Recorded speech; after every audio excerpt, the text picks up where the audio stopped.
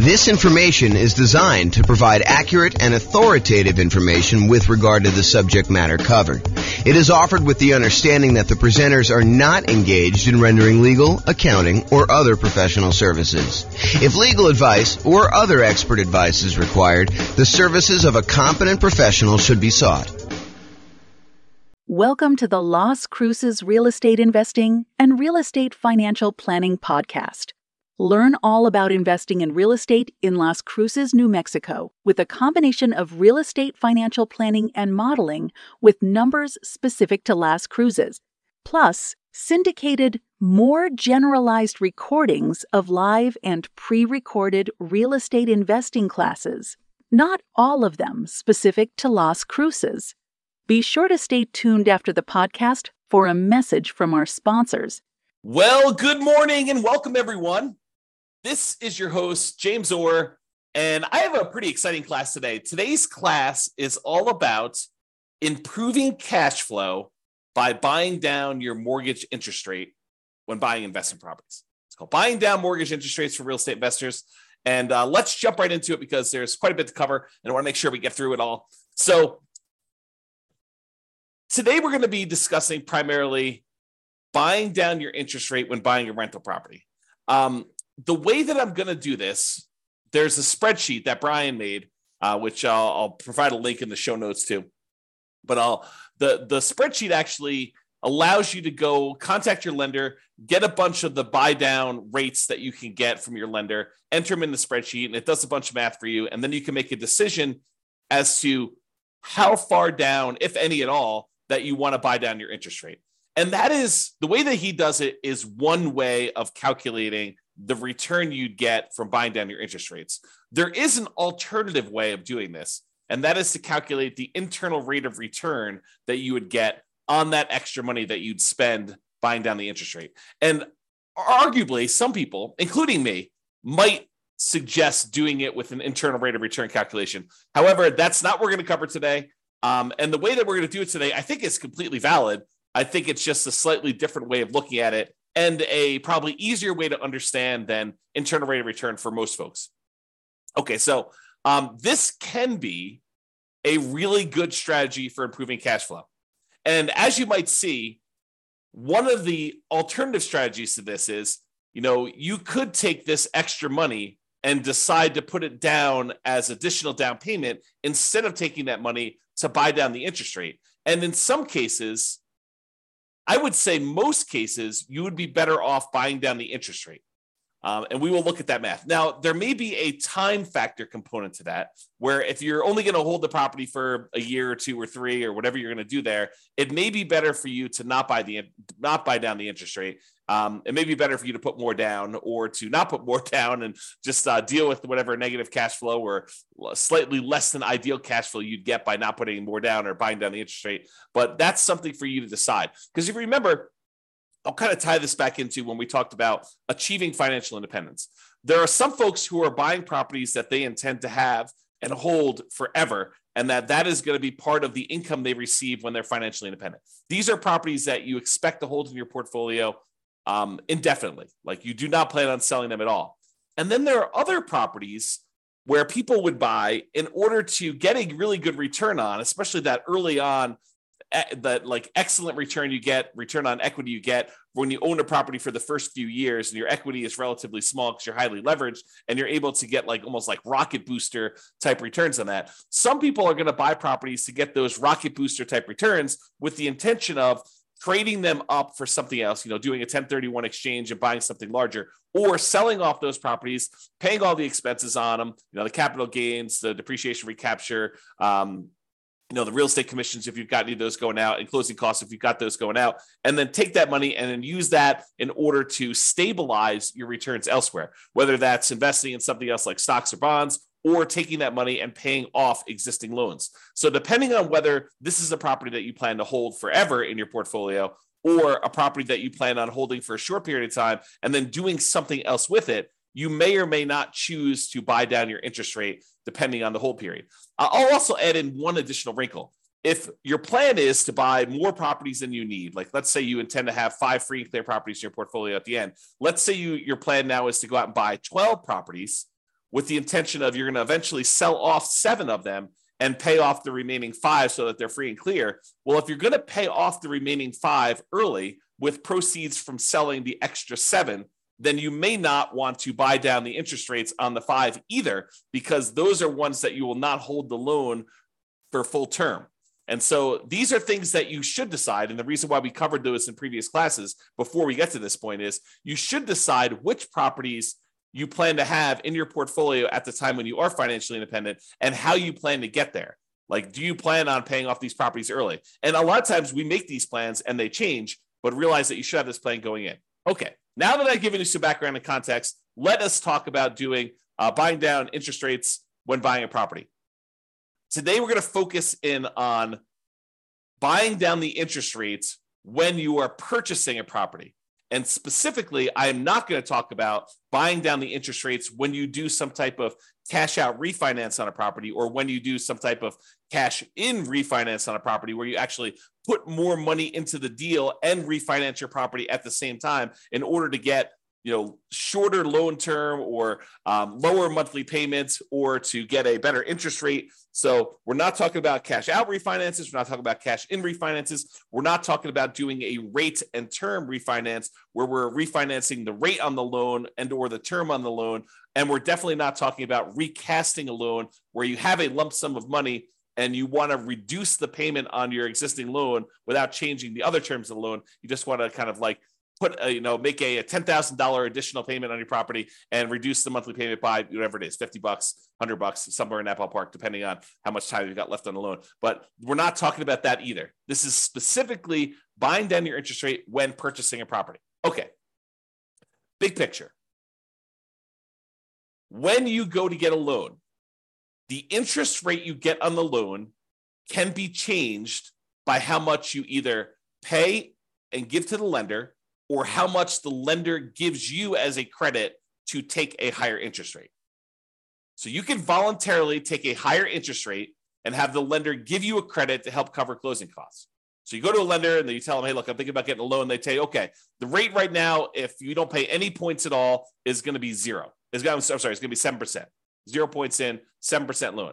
However, if you are willing to take 7.25 as your interest rate, we will give you $3,000 or $5,000 or $8,000, whatever it is, as a credit that you can use to cover some of your closing costs. Or you can give us some money and we will give you a lower interest rate. If you sort of like give us $5,000 in advance, we will, instead of giving you 7% of your loan, we'll give you 6.75 as an example. So it can work both ways. You can pay money in order to have your rate lowered, or you can receive money as a credit from the lender in order to take a higher rate. Now, the money you receive is not able to be used for down payment. Down payment is completely different. The money you receive can only be used to cover like closing costs, not down payments. Okay. Now, when we're discussing this, for the sake of this class, the change in the interest rate we're talking about is for the life of the loan. Okay. There are other loan programs where you could go in and the lender will say, I'll give you a 2-1 buy down type of loan where for the first year, you get a really low interest rate. For the next year, you get a slightly higher interest rate, but still lower than what it would normally be. And in year 3, you're getting your normal interest rate. You can have a seller, a lot of times it's a builder, paying a lender in order to buy down the interest rate for you for a period of time, like a temporary lower interest rate. That is not what we're discussing here in this class. This class, we're talking about you paying a fee to the lender, and in exchange, the lender is lowering the interest rate for the life of the loan. So if you were going to get a 7% loan, now you're able to get 6.875, and that lasts for 30 years. Or until you pay off the loan. So you can pay off the loan organically over that 30-year period if it's a 30-year loan. Or if you make extra payments on it, it could get paid off sooner. So that interest rate would only last until the loan is paid off, you making extra payments.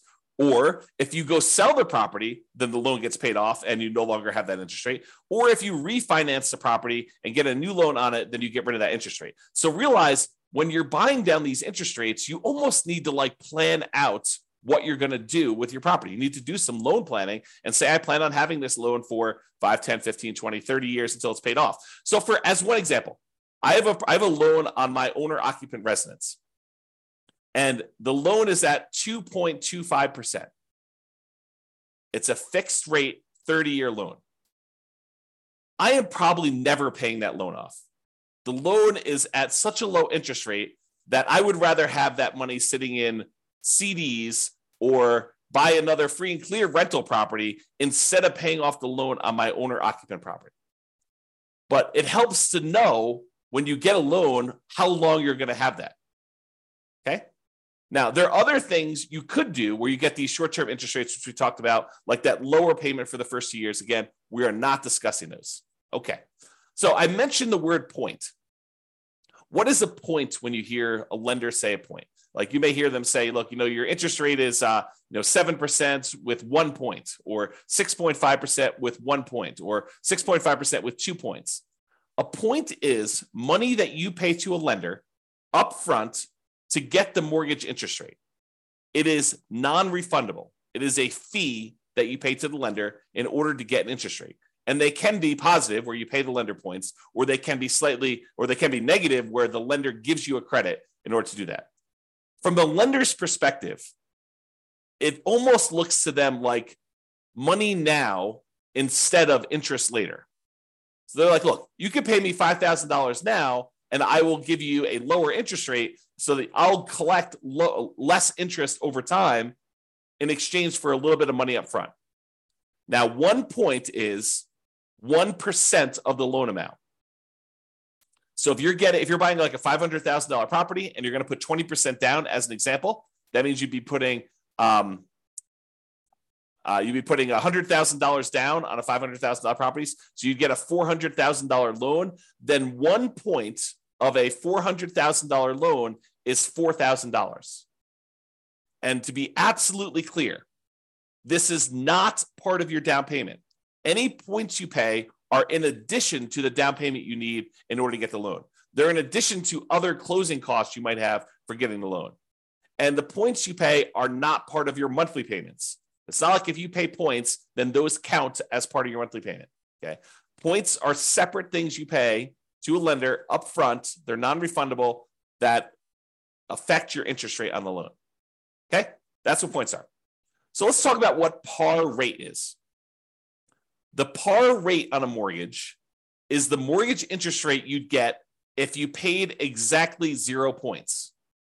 You did not buy down the interest rate at all, and you did not receive a credit to accept the higher interest rate from the lender. The par rate is the interest rate you'd get if you didn't pay them any money and they didn't give you a credit to change the rate at all. Now, rarely does the par rate land on like one of these round interest rates. It's not like they're going to be the par rate is 6.00% or the par rate is 6.5 or the par rate is 7.00. Rarely do they end up on one of those sort of like really round numbers. They're usually like, 6.531 or 6.744 or 6.122. Like they end up being in these like weird spots. So in most cases, when a lender is giving you a quote for kind of like what par would be, they will tell you, par is about 6.5 and you're getting a $200 credit, like a really small credit. Or, par is 6.5 and you have to pay $250 in order to get that rate. Like, so the par rate might have been a little bit higher than 6.5 or a little bit lower than 6.5, but they'll tell you, you're getting a 6.5 rate and you got to pay us, 0.01% of a point or 0.01 points or 0.1 points, or like they're not usually even and equal like that. So you'll usually end up paying a little bit more to buy down the rate or a little bit less to get a credit in order to get at that round interest rate. So par rate is not usually on an even number. Now be careful.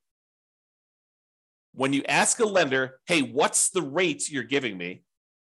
Be careful that you understand what the terms of that rate are. And what I mean by that is some lenders will automatically default to giving you a rate with 1 point.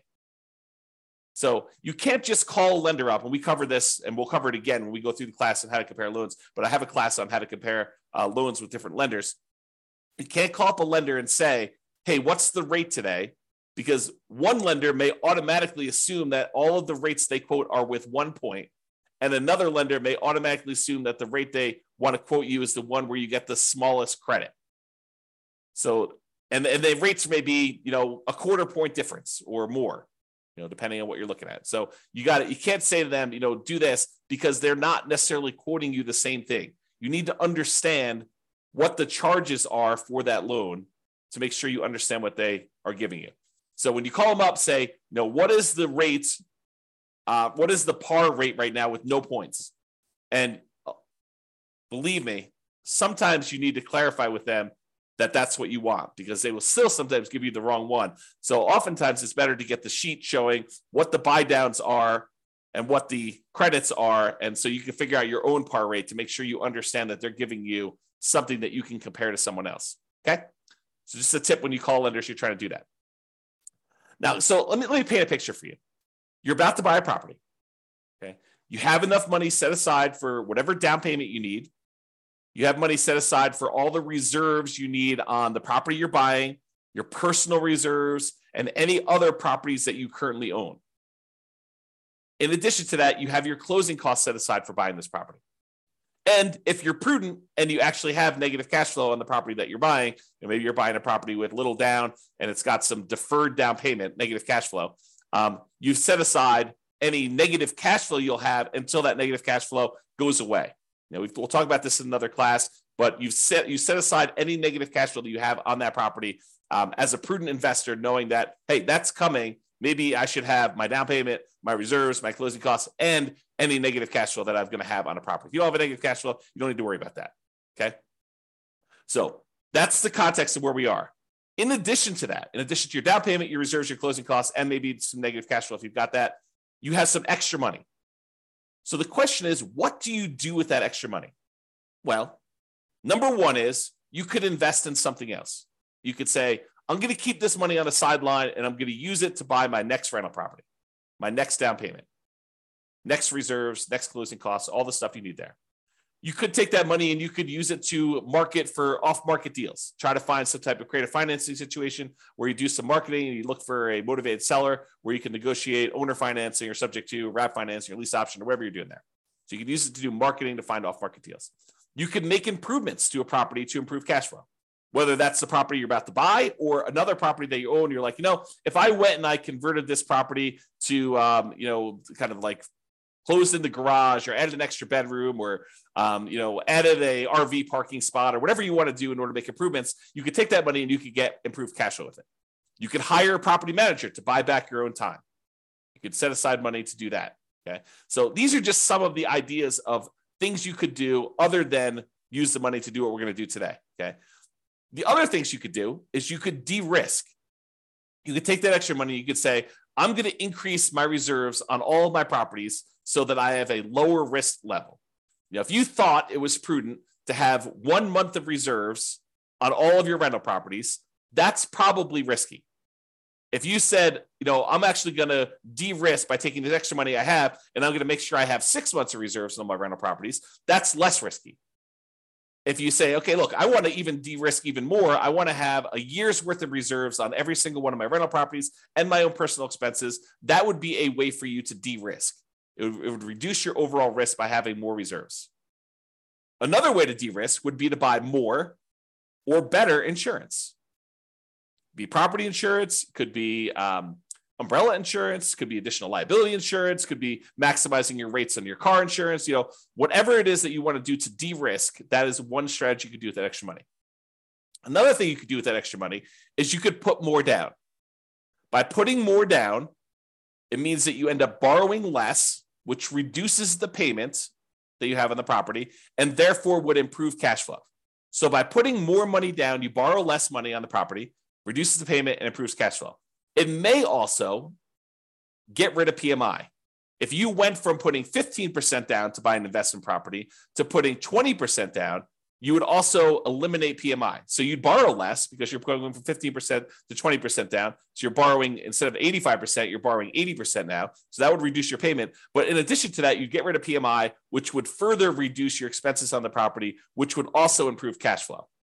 And when you put more down, sometimes you go over a threshold where the lender says your rate now improves. If you go from putting 15% down to putting 20% down, not only do you borrow less, not only do you get rid of PMI, but you also get a slightly better interest rate directly from the lender because you went from an 85% loan to value to an 80% loan to value on your loan. Okay. So by putting more down, you can improve your cash flow in possibly 3 ways, usually at least 2, which is borrowing less and getting a slightly better interest rate. So those are some of the options if you have extra money when you're buying. Today, we're going to cover one of the other things you could do with that money, and that is you could voluntarily pay extra points to the lender to buy down the interest rate on the loan. Okay, so you give money in terms of points to a lender. They're non-refundable.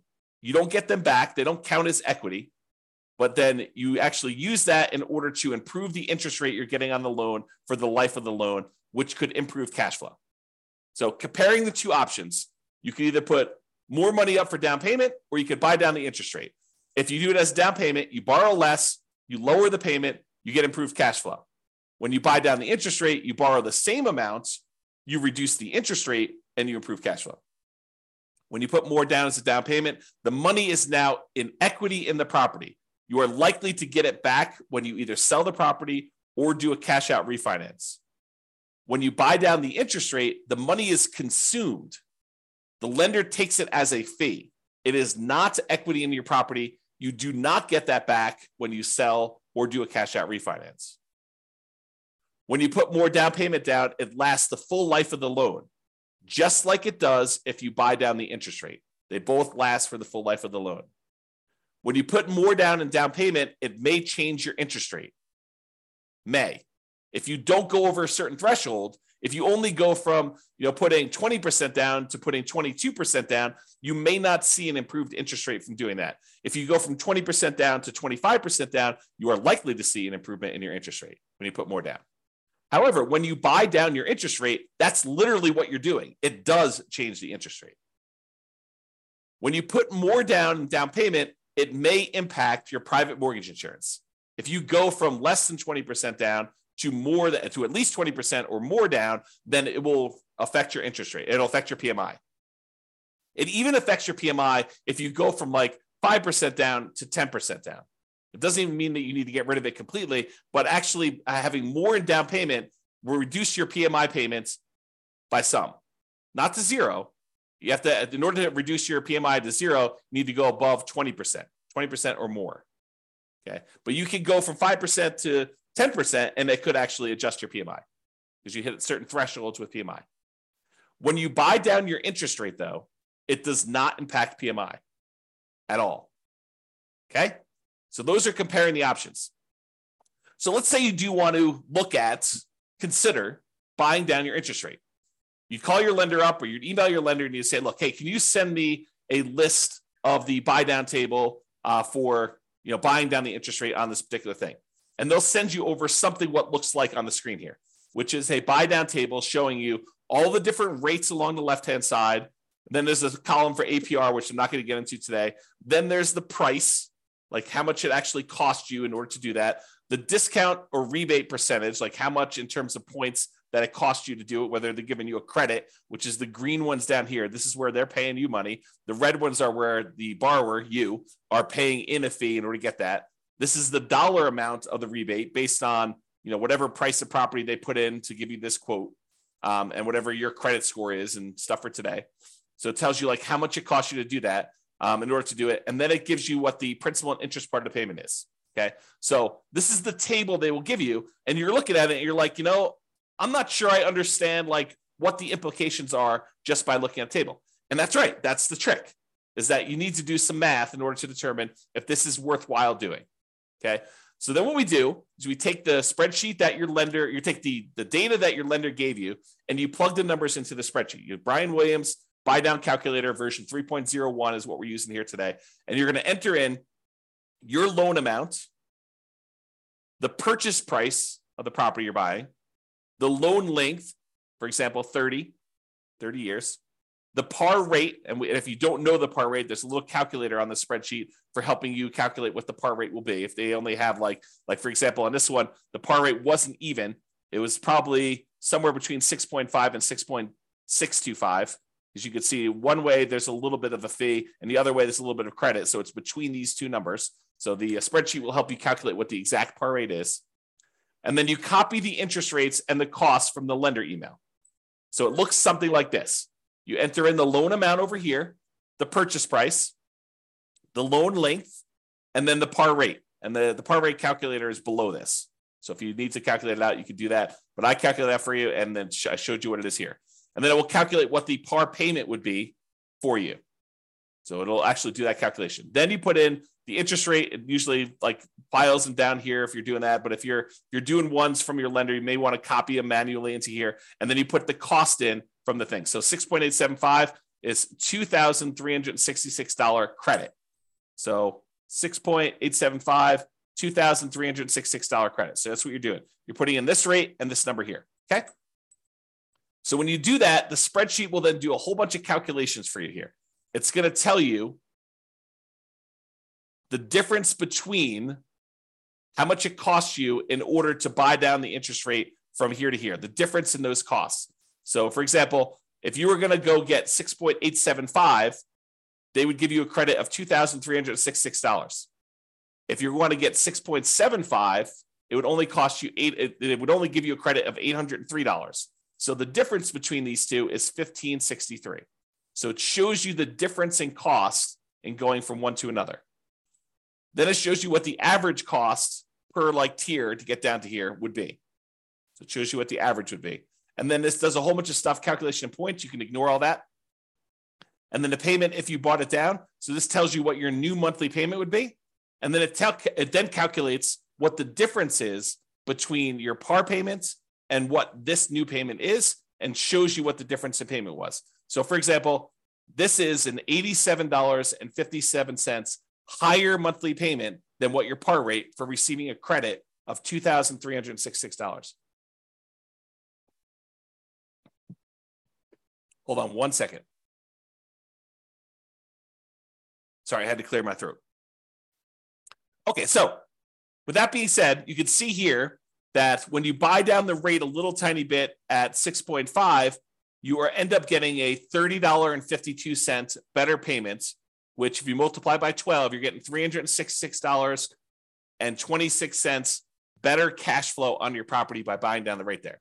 And you can see there are ones where you're getting significantly better cash flow. For example, if you buy down the rate all the way to the max, you get $5,795.31, almost $5,800 better cash flow for the year. Almost $500 a month better cash flow by buying down the rate. Now you got to say to yourself, is it worth paying this amount of money in order to get that rate? That's what we're going to look at. And I've included this thing called vanity rates. So most of the time rates are quoted in the eighth of a point. So 6.875, 6.75, 6.25. But sometimes a lender will give you a quote for a rate of, 5.99 or, 5.49 or something like that, where it's a number that is sort of like not one of the normal eighth of a point type deals. And so they'll include those in your list, but a lot of times vanity rates don't make a lot of sense. So I'll show you what they look like here, but I've included them in this chart. I will remove them later as we show you. Okay, continuing on. So this shows you what the difference in cost was when buying down your interest rate.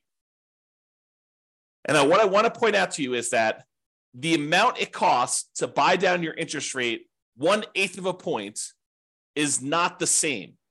And it's not linear. It doesn't automatically increase as you go up. Okay. So this red line shows you where the par rate is. These ones are credits. These ones over here is you're paying a fee in points in order to get a lower interest rate.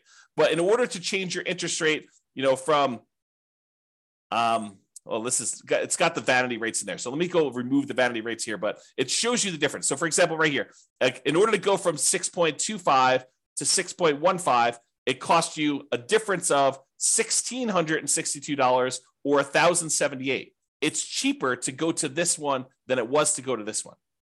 That's what we're showing you here. Okay. So I've got some vanity rates in here. I've got like 6.49 and 5.99. I'm going to go and remove those. I'm showing you where they are, and I'm going to show you that I'm now remove those in the charts. Here's where they were in red Now that I've eliminated those, now we've got only showing ones where we have the eighth of a point difference. So you could see it a little clearer by removing those extra vanity rates. Okay. So when you go from 6.5 to 6.375, it costs you about, I don't know, whatever that is, $200, $210 more to do that. When you go from 6.375 to 6.25, it costs you another $200 more. But to go from 6.25 to 6.125, it's like $600 less. And there are these inefficiencies in the market for buying down your rates. And part of what you're looking at is taking advantage of these inefficiencies. They will sometimes tell you, look, we would prefer you to buy down here, but we'd prefer you don't buy down past this certain level. Like as one example, if you wanted to go from 5.125 to 5.5, I'm sorry, from 5.125 to 5 even, the difference in buy down for these is significant. You know, it's like $1,400 more. So this may be a spot where you might consider not buying down the extra amount. Or here might be one where you consider not buying down the extra amount. Or here might be one. You can see whenever it goes and it gets more expensive to buy down to the next level, you got to wonder, is it worth it doing that for me? And we're going to do some additional math and I'll show you that, but realize that they change. It's not uniformly one price to buy down to the next lowest interest rate tier. Okay. Same table before. I've just now eliminated the vanity rates. Not going to go over this. I already went over it again. Now, one of the things we're looking at is the average cost per incremental interest rate. And you can look at these and you can see that, you know, ignoring the ones that are credits, if we start looking at the ones that are actual buy downs, you can see that they sort of like increase a little bit, then they decrease a little bit, and then they start increasing again. So if you were thinking about where you might want to buy down, one of the things you could look at is where it actually starts to increase again. So you can look for these inefficiencies, and I'm going to zoom in and graph this out for you and show you this is the average cost per incremental improvement in mortgage interest rate, the average cost in order to buy down to that level. And this is to the left of here are the credits. So we're going to just ignore those unless you wanted to take a credit, but we're talking primarily about buying down the rate. And so you can see to go from 6.5 to 6.375, it's more expensive. To go from 6.375 to 6.25, it's slightly more expensive. Then it gets cheaper to go to 6.125. Then it gets the tiniest bit more expensive to go to 6%. Then it starts getting a little bit more expensive again to go to 5.875. So you could look at this and you could say to yourself, look, if I wanted to get a deal, it might be the kind of like best bargain to stop buying down the rate when the rates start getting increasingly more expensive. So this could be a good spot for you to consider. Now, the decision is totally up to you. You don't have to buy down your rate at all. You could choose to take the par rate. You could choose to take a credit. But if you're thinking about, I want to improve cash flow in my property, this is one way to do it. And then you got to wonder to yourself, is the extra money that I'm spending worthwhile investment? What's the return I'm getting on spending this extra money? And that's where we're headed with this. So now we're going to show you what the simple and compound rates of return are for spending this extra money. So these are all the different interest rates along the side here. You can't see them, but if you're on the spreadsheet, this is just spread over to the right of the spreadsheet there. And this goes and shows you what your simple interest rate would be after you've paid back the money to yourself for buying down the loan. So this shows you that once you paid yourself back the money in order to get the buy down itself, then you're earning, in this case, 33.6% return on the extra money that you spent. Not bad in terms of simple interest. Now, if we take it and we look at this simple interest over a period of time, you could say after 10 years, including paying back on the initial amount that you borrowed, this one would get you 23.6% return on any extra money you spent here. Now, most people are probably not using simple interest, although there are some times when you'd want to think about it that way. But most people are going to think in terms of compound interest. The money you're getting on the money that you invested over time from a while ago, you want to make sure you take into account that time impacts your return. And so compound interest does that. So in this case, you can look at what your return is over here from seeing different interest rates that you buy down to. And you can see that there's a lot of them, depending on how long out you go, where you get good returns on your money for doing that. So for example, here's how you read this chart. If you bought down your interest rate to 6%, you would have earned over a 15-year period of time, you'd have earned 28% per year simple interest on the amount you spent to buy down the interest rate. So you got to ask yourself, if I'm looking at other investments that I have that give me simple interest, what am I getting on those? And should I take this money and invest it by buying down my interest rate, knowing that this one is paying me 28% return? So you got to compare it to other things you could invest in. We already went over that list. Okay. So that's the simple interest one. Here's the compound interest one. If you decide to look at what your compound interest rate return is over a 15-year period for buying down that loan to 6%, you'd be getting an 11.62% compounding rate of return by buying down that loan and getting your money back. So is getting an 11.62% return on your money, a compounding annual return rate over a 15-year period of holding that loan for 15 years, is that a good return for you? And I think for a lot of folks, getting an 11%, essentially cash on cash return on investment from buying down the loan is a really good return. Where else are you getting an 11.62% 15-year term cash on cash return on that loan, on investment? That's why it's probably pretty compelling to do that. Now, the more you buy it down, in general, looks like the lower the return you're getting. And the longer you hold it, the lower return you're getting after a peak. Okay? So there's like optimal parts here to do this, but that's the general rule. All right, more down. Sometimes putting more down will improve your interest rate and it will get rid of that PMI. So it'll improve your interest rate and get rid of your PMI. The spreadsheet does not take into account either of these things. It does not show the improved interest rate you get by putting more down, and it does not take into account that you will get rid of PMI. However, it does look at if you put more down and improve that payment by that much, which one's going to be better? Should you have put more down or should you have bought down the interest rate? It'll compare those. It'll show you the difference in cash flow each one would produce for you. And then it could tell you it would have been better for you to buy down the interest rate or it would have been better for you to put more down. So let's take a look at the difference between putting more down or buying down the interest rate. Okay. So if you took the dollar amount that it cost you to buy down your interest rate to 6% and you use that as an extra down payment instead, your cash flow would be $1,729 per year better to buy down the mortgage interest rate. So this just shows you for each one of your rates how much better it would be or how much worse it would be. If it's negative, it means that it would be better for you to put more down. If it's actually positive, that means it would be better for you to actually have bought down the mortgage interest rate. And by how much? So it'd be $1,729 per year better for you to have bought down the interest rate if you bought it down to 6%. If you bought it down to 5%, it would have been $4,055 per year better for you to have bought down the interest rate. This just shows you what is going on there. Okay. And this number comes from this table. This is part of the spreadsheet, Brian's spreadsheet. So basically it shows you what the payment would be if you use the cost to pay down the loan, to buy down the loan as a down payment instead. So it calculates what that would be. Then it shows you what the payment difference would be. Then it multiplies that by 12 to give you an annual difference in payment. And then it tells you some other calculations. So the annual difference in payments here is there. Okay. So it kind of gives you an idea of those numbers. All right. Hold duration. In general, the longer you hold the property, the better off buying down your interest rate will be. You can't expect to spend money and then a year later pay off that loan and expect it to be profitable for you. You're going to end up, it's going to be ugly for you because you're going to spend all this extra money to buy down the rate, which you only got a benefit for a year.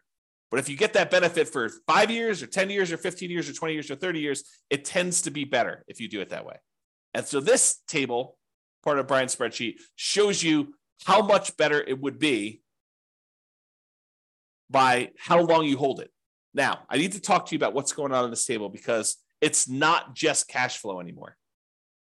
Up to this point, we've been primarily talking about how buying down your interest rate or putting more down have improved the cash flow on your property. Because when you buy down the interest rate, it actually improves how much your monthly payment is, which means your cash flow improves by that amount. Or when you put more down, it improves cash flow because you're borrowing less, although in some cases it improves your interest rate too and gets rid of PMI. Although in this case, we're only looking at the difference between borrowing less as to how it improves cash flow. So it does do that. However, when you buy down your interest rate, something else changes as well. If you remember the 4 areas of return you have when you buy rental properties, there's appreciation. The property tends to go up in value over time. It doesn't matter how much you put down as to how much the property goes up or down in value. If you put 100% down, the property can still go up or down in value the same amount. If you put nothing down and you borrow 100%, doesn't matter, the property can go up in value that. Now, your return on how much you invested changes, but the dollar amount you're getting from appreciation stays the same. If the property goes up 3%, it doesn't matter if you put nothing down or you put everything down.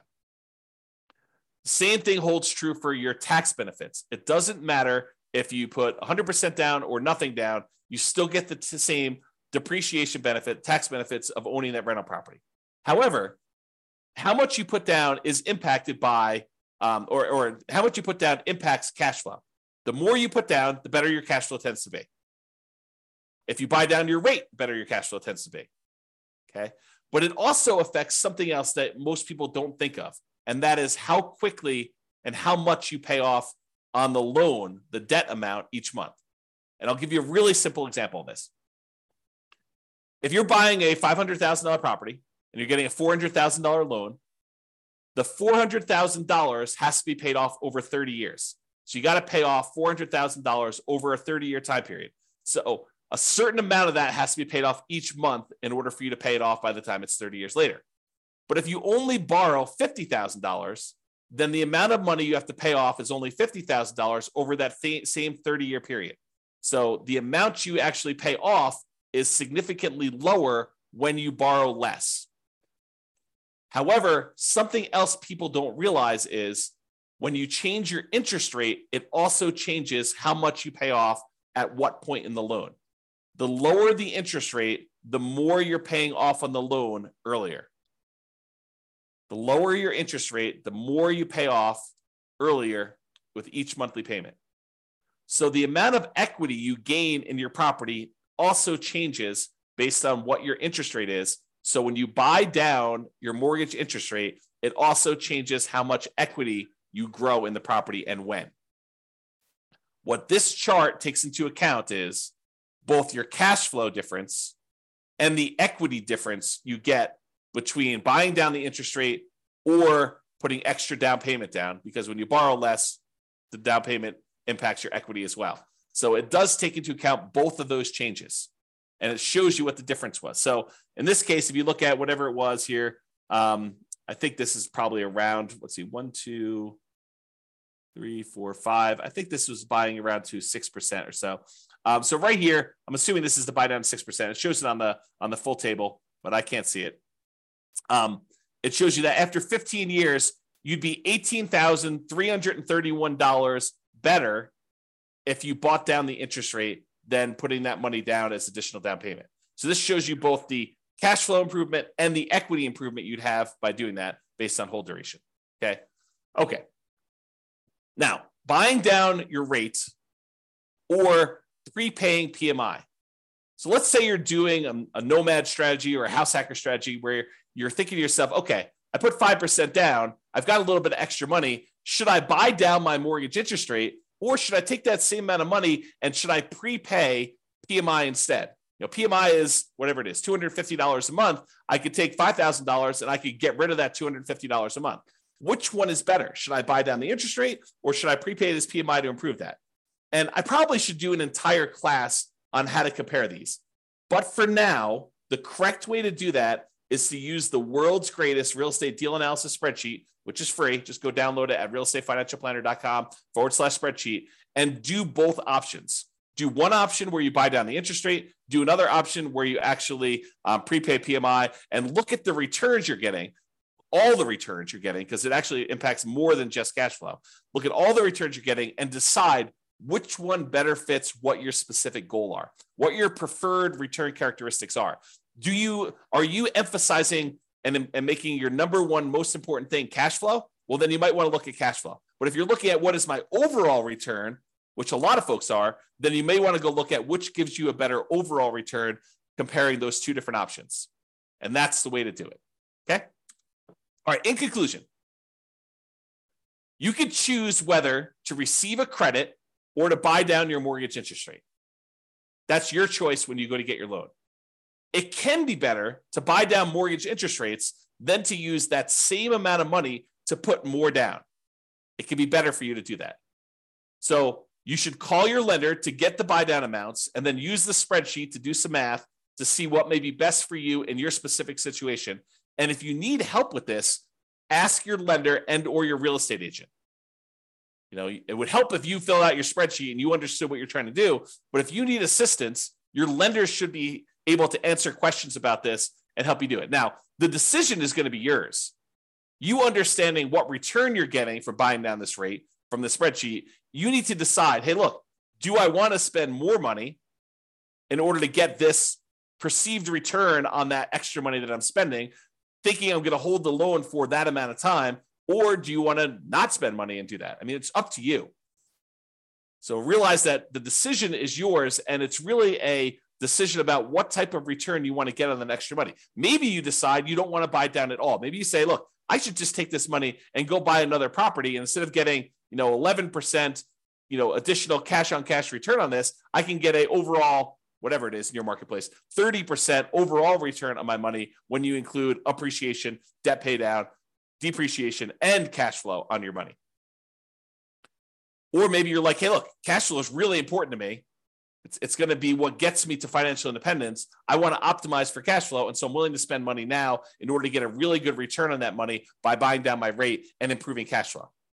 It is your choice. All right.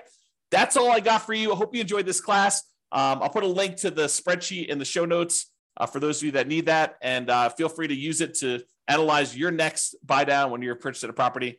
This has been James Orr. Have a great day, everybody. Bye-bye for now. With home prices up, mortgage interest rates up, and rents up, but not quite enough to counteract the higher prices and interest rates, cash flow on rental properties in Las Cruces is harder than ever.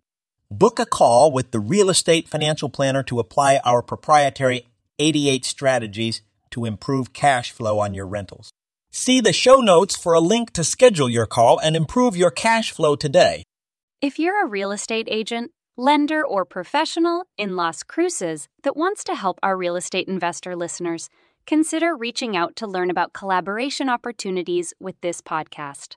We'd love to add more value to our listeners by having you assist our investors buy, sell, and finance their real estate investments.